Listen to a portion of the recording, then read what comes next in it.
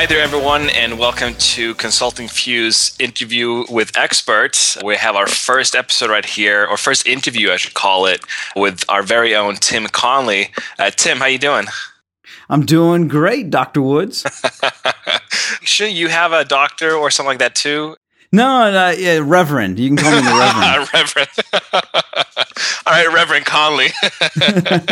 It's nice to have you here with us.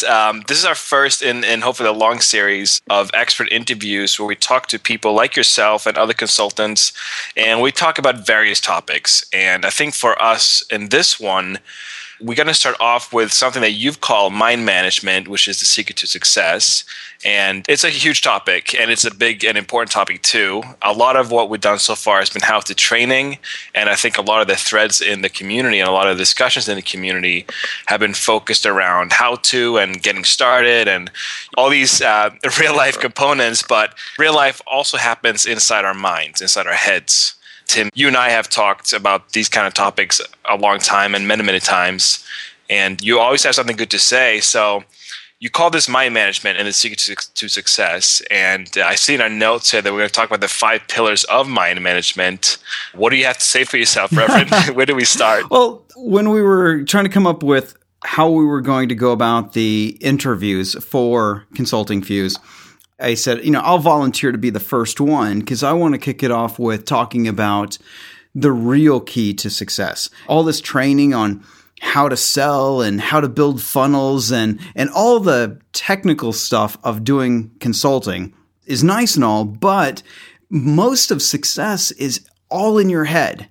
The things that you say to yourself, the things that you do, the actions that you're taking, and the way you perceive the world, all those things add up to whether or not you're going to succeed.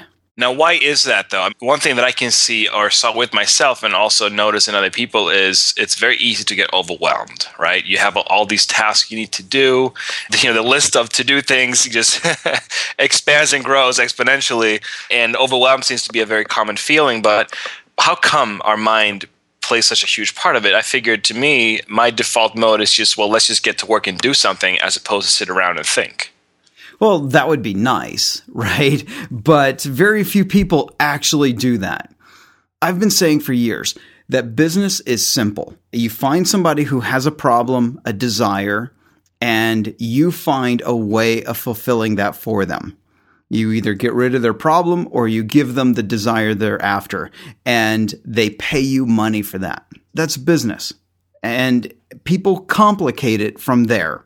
And a lot of it is people's social standings, the way they were raised, things that they believe about themselves, the things they believe about the world, the things they believe about money, capitalism, whatever it is. It's all these things that aren't even real. They're not moral, immoral. They're amoral. Most of the stuff that we're all worried about is neither good nor bad. It just is. But we make up all these meanings of things in our head, and that stuff either propels us forward or it holds us back. And by changing the way we manage our mind, it will affect all the outcomes that we want in life. We will either get closer to our goals, or if we do poor mind management, we'll get further from our goals.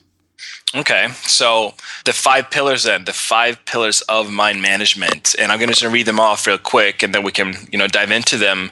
Belief, self-talk, willpower, energy, and action. And these are the 5 pillars that you consider to be those crucial aspects of somewhat managing your minds. And I'm going to guess also managing emotions, managing energy state, managing thought process, and so on. It's a big word, management, in terms of what you manage, but belief. Let's start with that one. Let's start with belief. What is it about belief? And you touched on this already, but what is it about belief that either propels you forward or keeps you back? First, before I do that, I'd like to say why mind management. Yeah, right. Because so many things out there are about managing your time, your productivity, managing all these other things except for the root cause. Let's come up with a hack. Let's come up with a productivity hack, a time hack. Let's come up with something, right? as opposed to going to where the root of all this is, which is in our own heads. So we need to learn how to manage our mind. I've always been really attracted to Buddhism, and particularly Zen Buddhism and the particular meditation of Zen Buddhism, and how that's about calming the mind.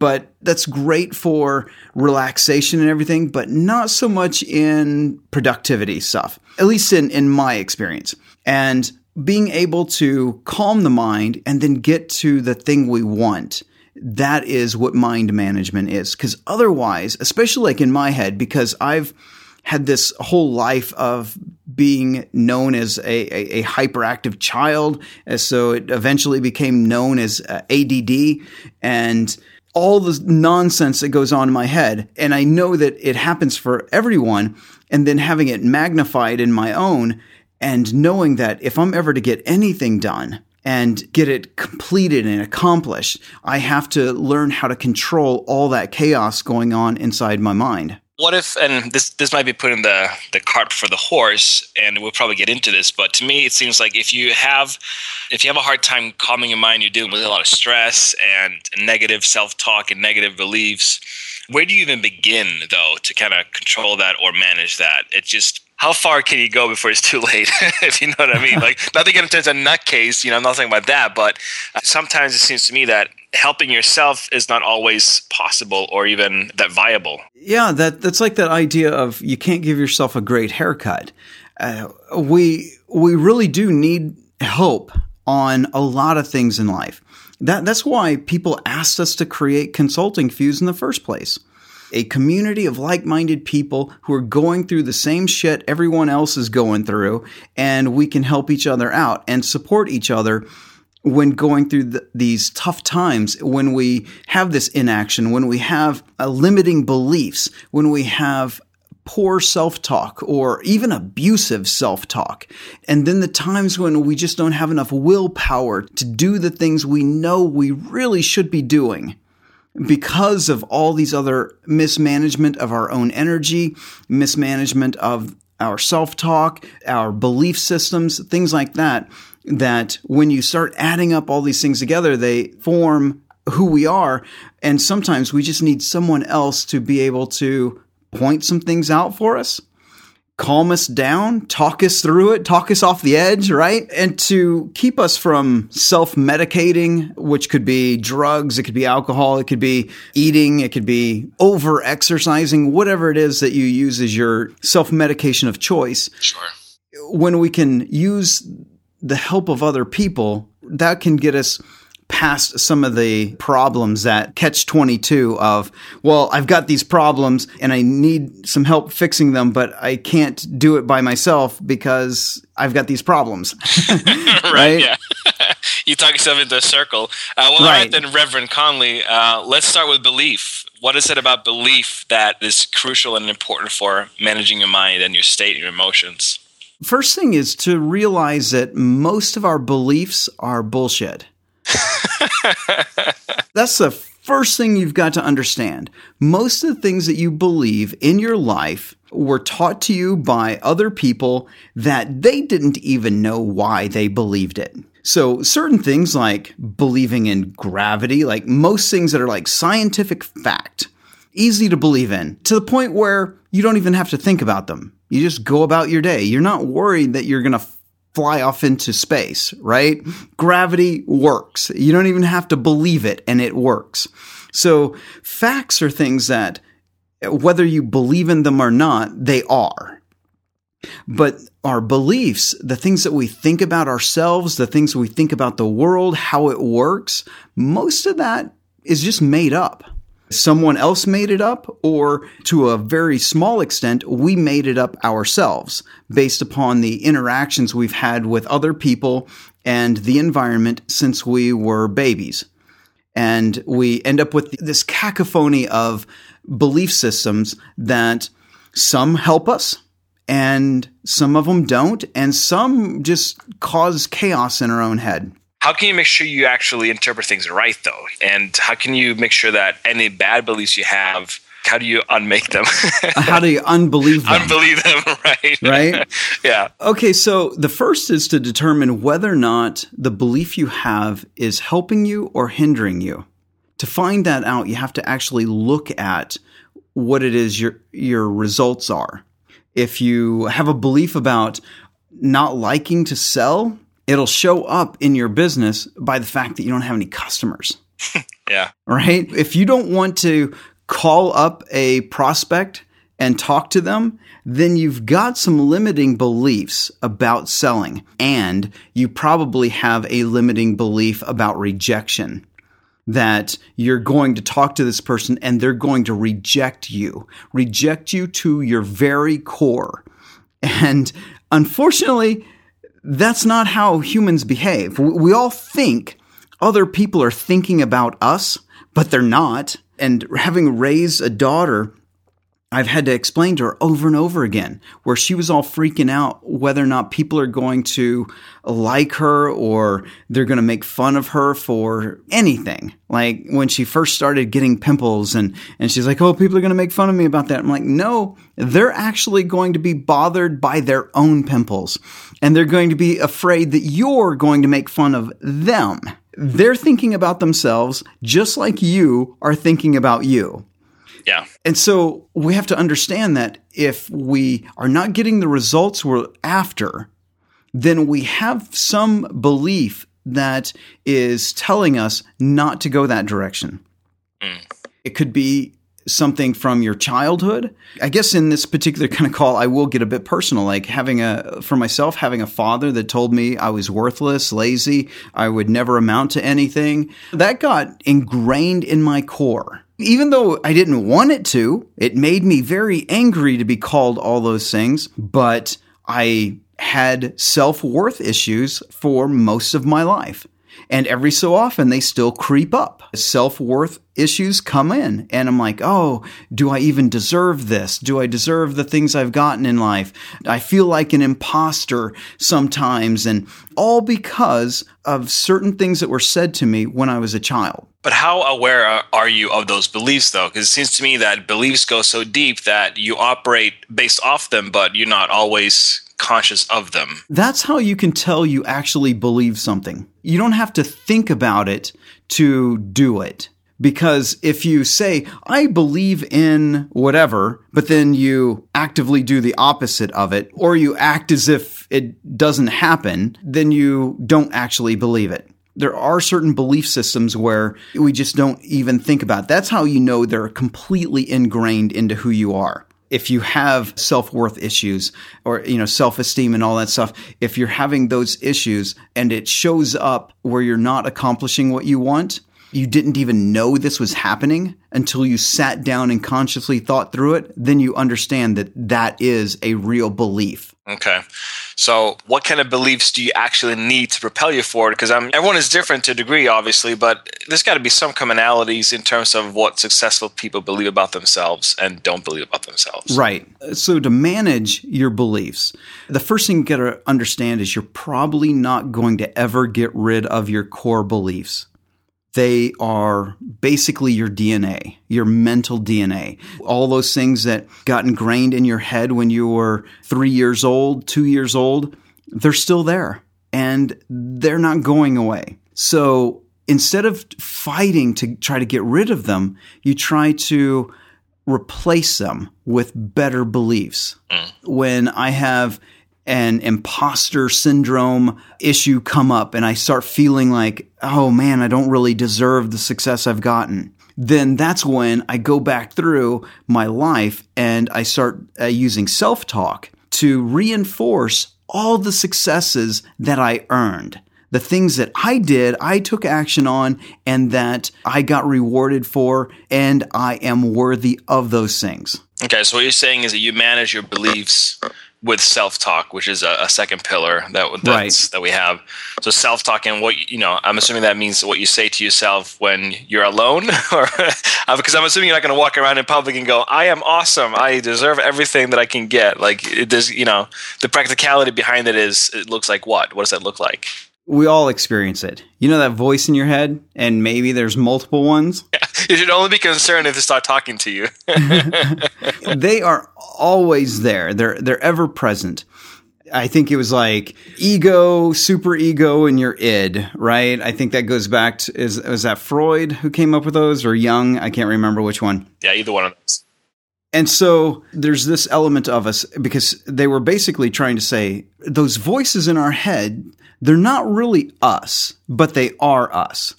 Because we have our consciousness, the thing that we think with and use to interact with most people.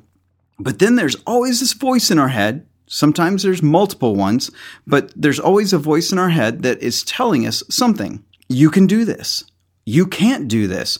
Who do you think you are? You're going to knock them dead. Things like that. The things that we say to ourselves are like this internal cheerleader or denigrator. They're either helping us or they're hindering us. And they keep us company. We all have it. And it's not anything about being crazy. It's just the way we're wired. We have this internal dialogue with ourselves. And the words that you say will either propel you forward or they'll hold you back. And a lot of people go right to the negative talk. Yeah, it's easy. Yeah, they say bad things to themselves. They either call themselves bad names, and sometimes they're saying the exact same things that were said to them by their parents, other authority figures in their lives, or they're coming up with new ways to put themselves down. And then there's other negative things like, oh, you're not going to be able to accomplish that. Or they start thinking, well, I don't even want to do the sales call because the guy's not going to buy anyways, so I might as well not even call because he doesn't have enough money. He doesn't have – it's like you don't even know all those things. There's absolutely no way that you could know that without actually talking to the person. Yeah, he doesn't need my help. He already got this figured out. Or like I can't do anything for him. Or, the budget is out of scope, blah, blah. It's just all these reasons you tell yourself why something won't succeed. Right. And then if it actually doesn't, because you've just talked yourself out of it, but then you actually go ahead and call, but you're not in the zone because you've been saying negative things to yourself for the last hour before you called. And then the person goes, yeah, we're going to go with someone else. And then your brain says, yep, knew it. I knew this was going to happen. I told you. And look, he said so. He rejected you. I told you he was going to. And then other people, what they start doing an hour before the phone call that they need to make is they start saying all the reasons why it's going to work. They start listing off the people they've helped in their lives, and they're going to be able to help this person too. And if a negative thought comes in like, oh, I don't think they have enough money in their budget to hire me, you start thinking, well, maybe they don't have enough money right now, but we can start on something with them and we can move upwards until they actually can afford me, right? Yeah. The people who are succeeding are telling them, they become their own cheerleader.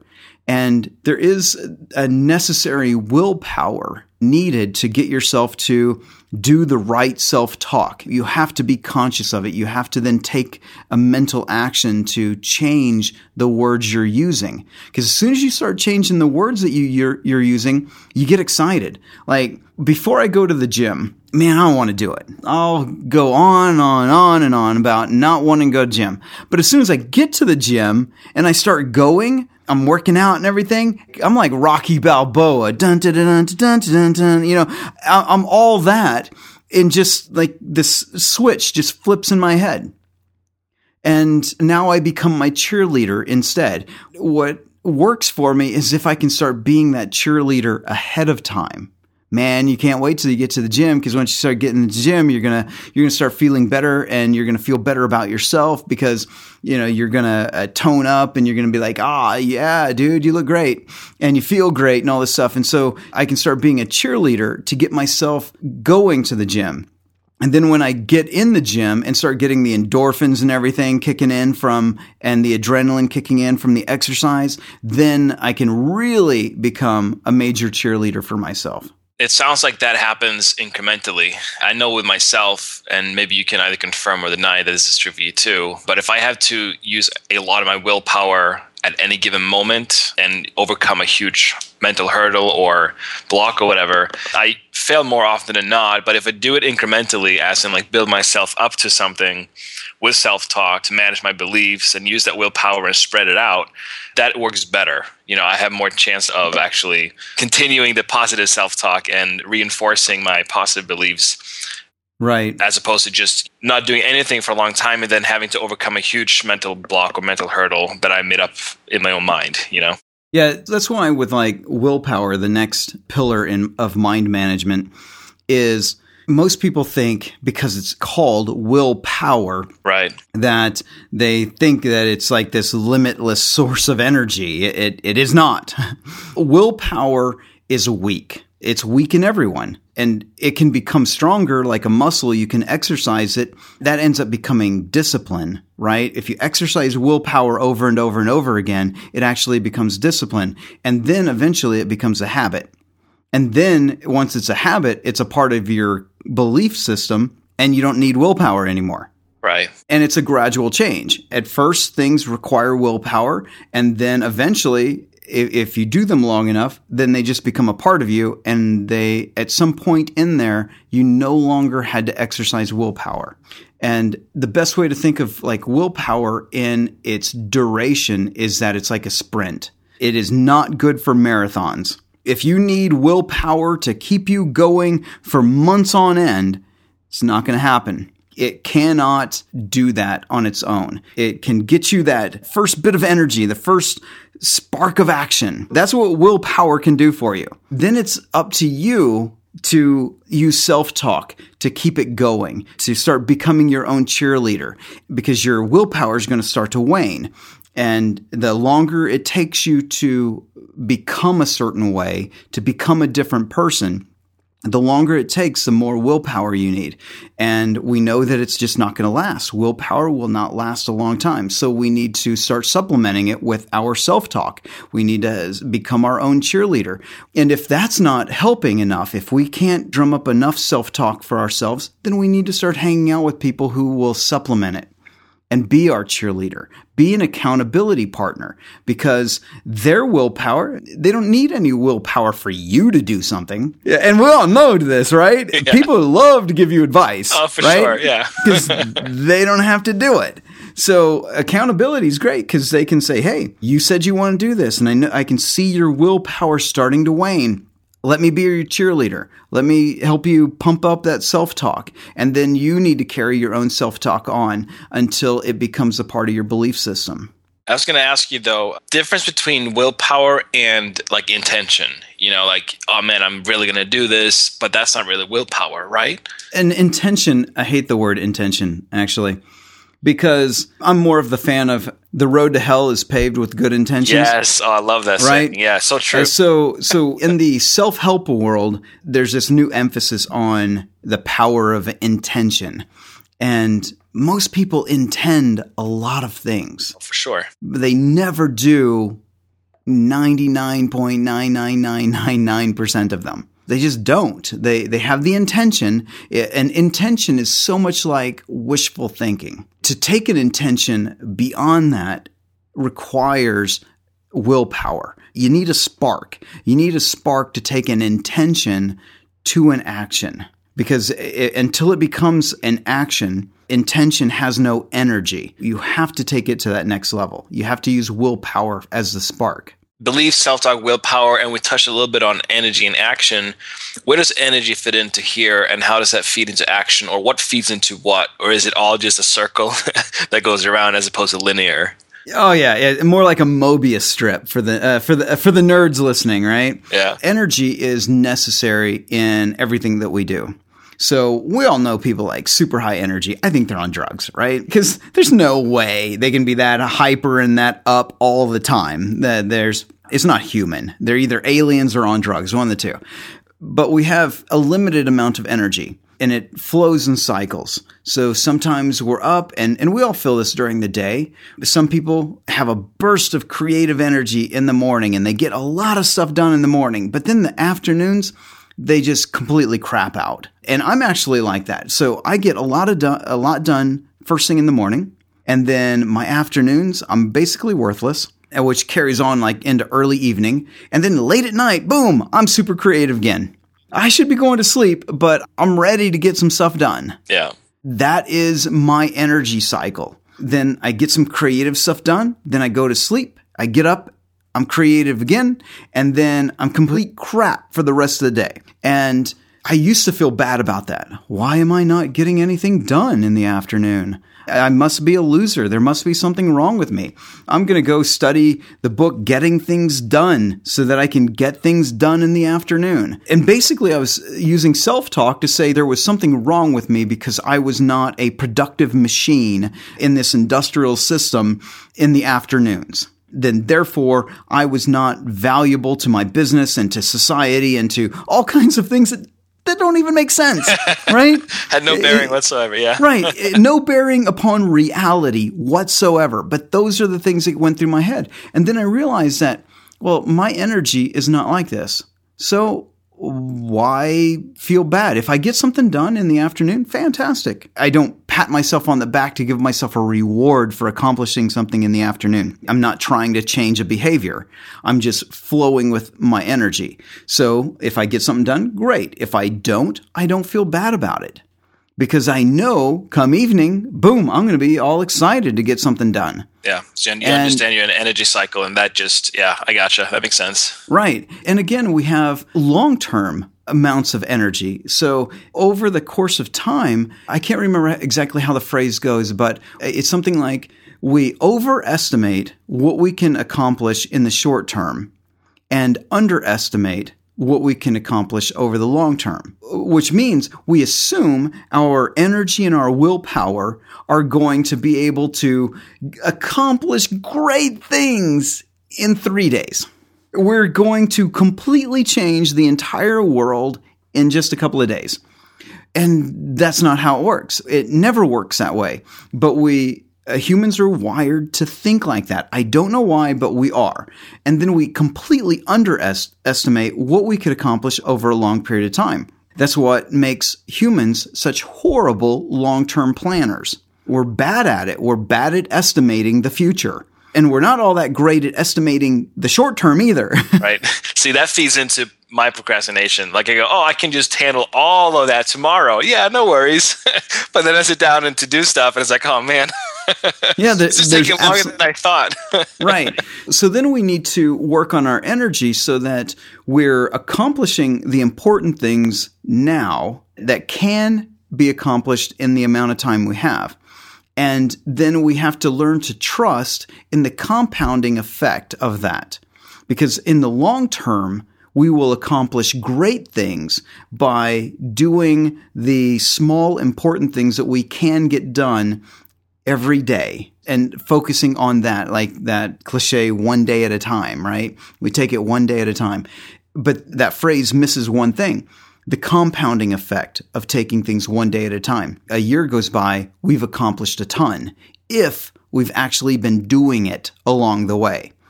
But what most people do is, like you said, they procrastinate and they say, I can get that done tomorrow. What about tomorrow's work? When's that going to get done? Oh, that'll get done next week. Yeah, exactly. When's next week's work going to get done? Oh, next month. Yeah. Well, right? it's like the saying, someone else, like the phrase someone else doesn't exist because someone else is always you. Like you're always someone else to someone else. And the same thing with work. It's like, I can do that tomorrow. Well, then other things have to be pushed off and done at another time. So tomorrow, like, actually never really happens to you. It's just today. And you have to deal with what's in front of you. And like you said, manage your energy so that, or at least tap into it and understand your energy cycle so you can take the corresponding action when it makes sense to do it and when it fits in to do so. And that kind of leads me to that fifth pillar, the action pillar, which we've been touching on a bit off and on here. You have a note here that I saw when we shared these notes for this talk, and something stood out to me, which I've made a huge difference for me, and which is that once you realize that where you are right now is your responsibility, the actions you took to get there, the choice you made to get there, you can actually make different choices to go somewhere else. So I think action is a huge part of, or everything we've talked about so far seems to lead up to then the actions you take. So I want to say to whoever's listening, your life is your fault. It is. It's yours. You made the choices to get you where you're at. Yeah, some stuff happened when you were young that were completely outside of your control. But after you grew up, everything you did was within your control. And yes, you may have had some really bad things happen to you. And I've had some bad things happen to me. And I've known some people who have had worse things happen to them in that time period where they had no control over their lives. But when you finally started getting control over your life, the time from your teenage years, you start getting more and more control over your life. You become more and more independent. From that point onwards, you started making choices that made the life you have right now. And when I first heard that, when I was told a long time ago that my life was my fault, I was like, no, it wasn't. It was not my fault. It was my parents' fault. It was the school's fault. It was my friend's fault. It was everybody's fault except for mine. And that even led into me being like, yeah, it's the government's fault, blaming everybody except for myself. And when I was first told that, your life is your fault, it is the sum of all the choices you've made. And at first I hated it, but then I realized how empowering that really is. If all my choices led to now, that means all my choices from here on out will lead to wherever I want them to lead. I can make different choices that maybe they won't change my life overnight. It's like you don't get fat overnight, so you're not going to get skinny overnight either. So you got to where you're at now. It's going to take a while to get to where you want to be. So if you've made a bunch of crappy choices your whole life up to now, and from now on, you can start making incremental small choices that take you in the direction you want to go. And eventually, those small steps that you're going to start taking are going to build habits and will build brand new belief systems over time, and you will become the person you want to be. I have to agree too. Similar to yourself, when I kind of was told that or read that and came across that idea that, my life is my fault and it's my responsibility, much like yourself, I rejected it at first. I thought that's ridiculous. There's so many other things that have affected my life that are outside of my control and blah, blah, blah. But once I realized, but what if I take responsibility for everything? Then what does that do? Well, it allows me to actually do something about my situation. Even if it's technically, and if you want to be very nitpicky about it, even if technically it's not, a lot of things aren't necessarily my fault, but if I just act as if it is my fault and as if it is my responsibility, then it is empowering, because that means that I can also do something about it. Because if it's not my fault and if it's not my responsibility, well, no one else is going to come and fix it for me. Exactly. No one else is going to come and do all the things I need to do for me. The only one who's going to do it is me. So for me, when that clicked, it changed a lot, because all of a sudden I went from no empowerment and no responsibility and no action and no movement forward to saying, you know what? Sure, even if not everything is actually truly my fault, whatever, it doesn't matter. If I just say that it is, and if I take that responsibility on myself, then there are no limits to what I can change and what I can do in terms of the rest of my life and turning things around or creating a new situation for myself that I'm happier with, right. When it comes to work or life in general. Right. So that's the thing with beliefs. Like I said, they're not real. They really have very little bearing upon actual reality. So things that happen to us, so we can't control that. A natural disaster happens. Oh, was it your fault? No, it wasn't. But what you do about it is. And the way you think about that will either be a limiting belief or an empowering belief. And by taking responsibility for everything that happens in your life and saying, I own this. And yes, I may have not started it, but I'm going to finish it. And that gives you power over your situation. It gives you power over your life. And like I said, it doesn't have to be a lot of power. Just a little bit of willpower, nudge you in the right direction, and it will compound over time. Action is actually outside of your mind. Right. But they work in coordination. There's that saying, I don't even know if it's really true or not, but they say, if you're sad, make yourself smile and it will affect the way you believe. And I've used it with doing sales calls. People can hear a smile on the phone. Yeah, definitely. So I would make myself smile. I mean, I was like terrified. They're going to reject me and they're going to hate me and they're not going to buy and all this stuff. But I'd smile, and that smile, they would hear it over the phone and they would respond to it. So our external actions, which end up in whatever results we get. And like I said before, how do you know if a belief is truly limiting? Look at the results it gets you. Yeah, right. So that's why action is so tied to mind management. And one of the things that I don't do enough of is visualization, because you can visualize your actions before they ever happen. And it makes them powerful. It makes them easier. It makes your body feel and your mind feel as if it's already happened.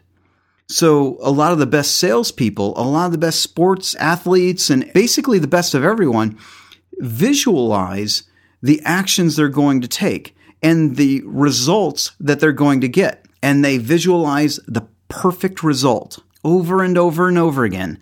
All the actions, all the steps necessary to gain a perfect result, they visualize them. So when they go to do it, it's already been done before in their head, and it becomes simpler. It strengthens your energy. It draws upon your energy and kind of feeds back on itself so that it gives you more energy.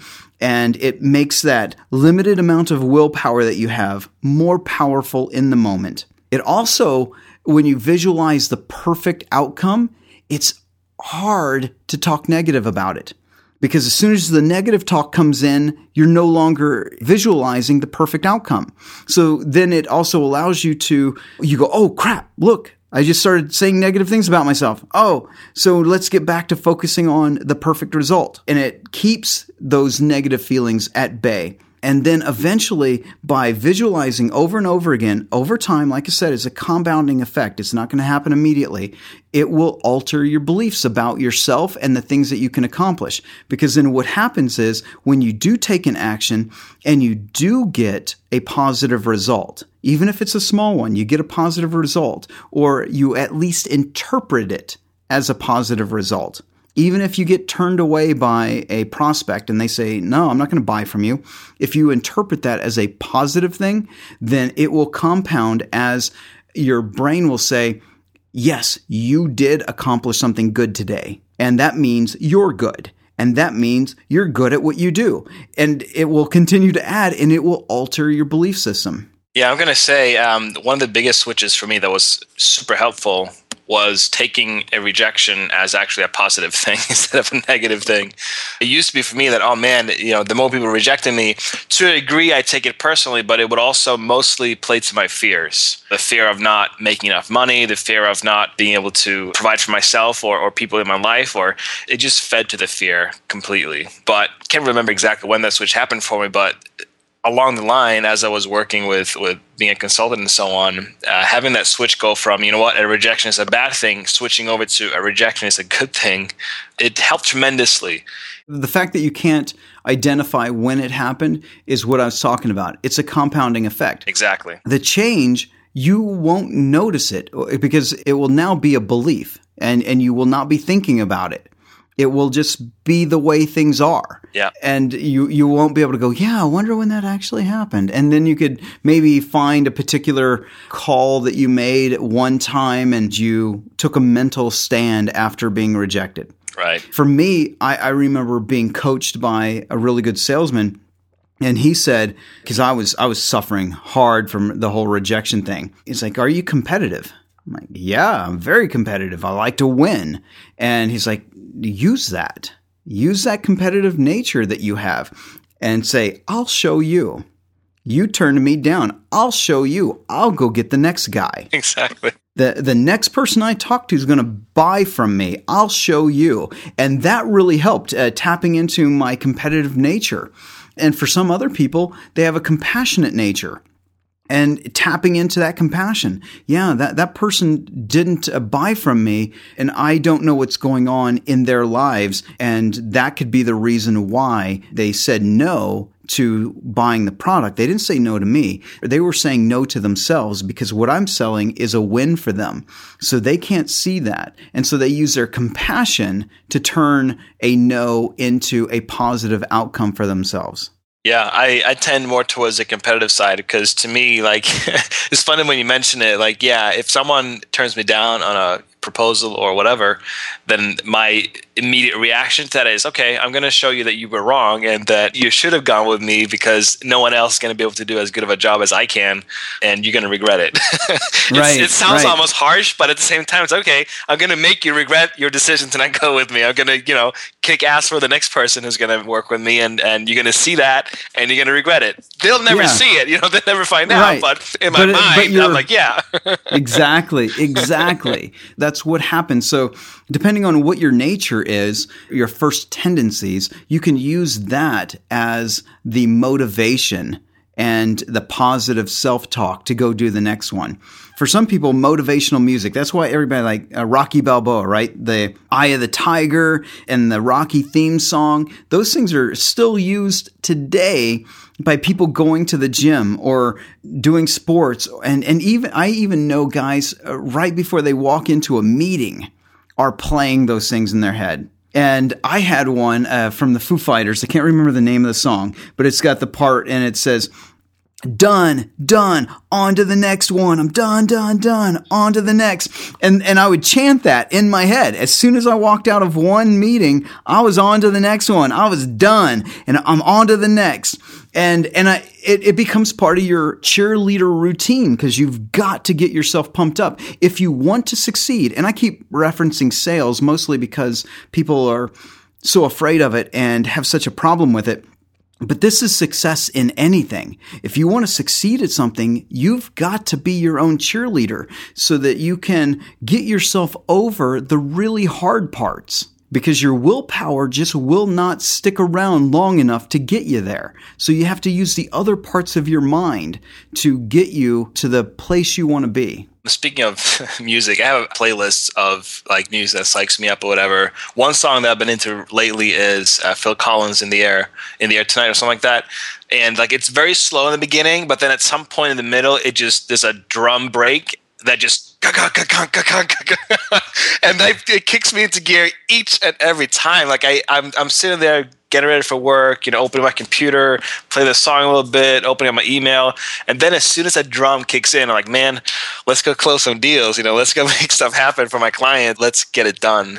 So that reminds me that like part of the action, which this is like a sub part of that, and that's routine.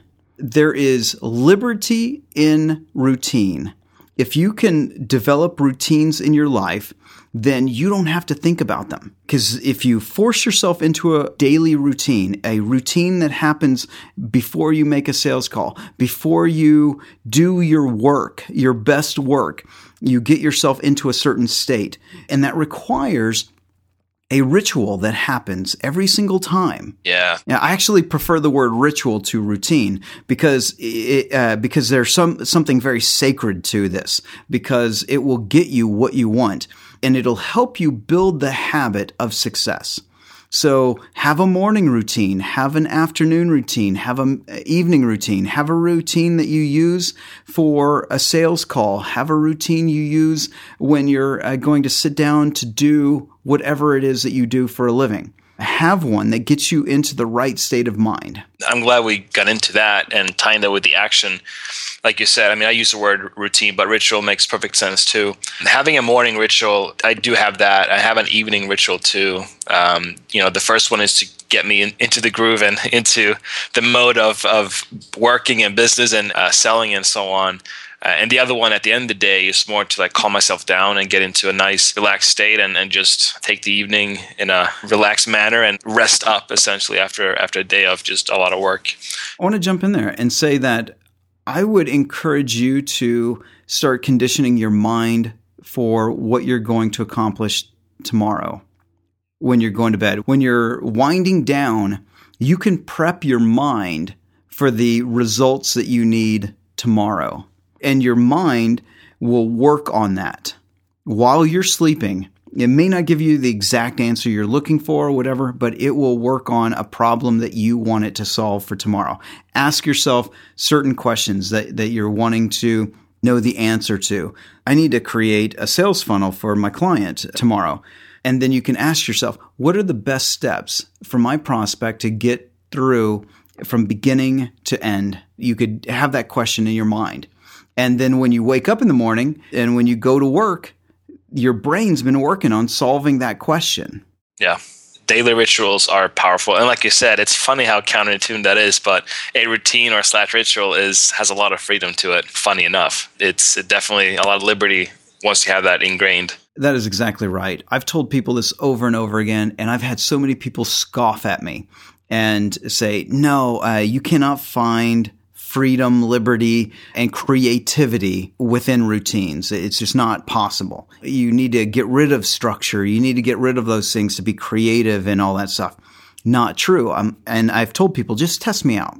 Don't believe me? Test me out for 30 days. Build a routine, a daily routine that you're going to follow every single day for 30 days. And tell me whether or not you're more creative at the end of that 30 days than when you started. And every single person who's ever taken me up on that challenge has come back and said, okay, you were right. I am more free. I am more creative.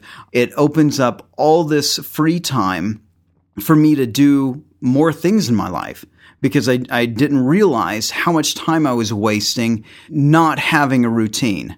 And as soon as I put the routines in, I had more free time and more creativity in place. Yeah, it opens doors. And it's like a physical manifestation of your mind management, if you put it that way. It gives a nice reality shape to it, or at least for me in a way. Yes. Cool. Well, Tim, this has been very informative, very valuable. I like the 5 pillars. They make sense and they flow together. I like that because often I think when people talk about points about mind management, there's no cohesive structure to it. It's just a bunch of advice here and there. But the way beliefs work and self-talk, managing those beliefs and using willpower to get you that spark going, tapping into energy cycles and having all that channeled towards action, I think that's a good structure. It's a nice cohesiveness to it. Good.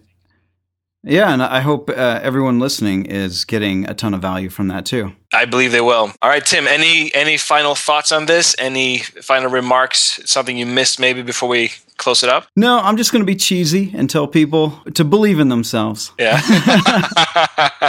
Everyone is a precious snowflake. Yes. You are unique just like everyone else. Yeah, exactly. I like that one. That's good. All right. Well, this has been a very great start to our expert interview series. Tim, thank you so much for being on here. Glad we had this chat and glad we talked about mind management. It's funny how that actually affects. What percentage would you say? 80, 70, 90% of what you do every day happens inside your head? Probably greater than 90%.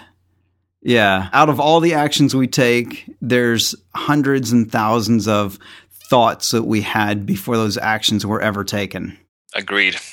All right, Tim, thank you so much for this. It's been great, and I'll speak to you again soon.